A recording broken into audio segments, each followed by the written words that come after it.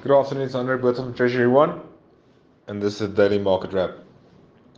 A subdued day in the markets where we saw the dollar losing a little bit of ground after the shenanigans of last week. Markets are becoming a little more stable in terms of the wild volatility we saw last week. That wasn't in evidence today.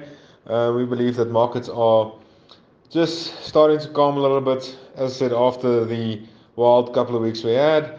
The rand went all the way from 18 rand 30 all the way down to 1803 at the moment, and it's looking like it wants to break that 18 rand level against the US dollar. Gold is also on the front foot.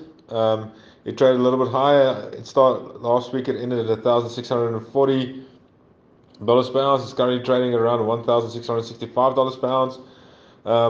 So yeah, a lot of calm has descended upon the markets. We think that it's just the market taking a breather before the next round of data coming out next week.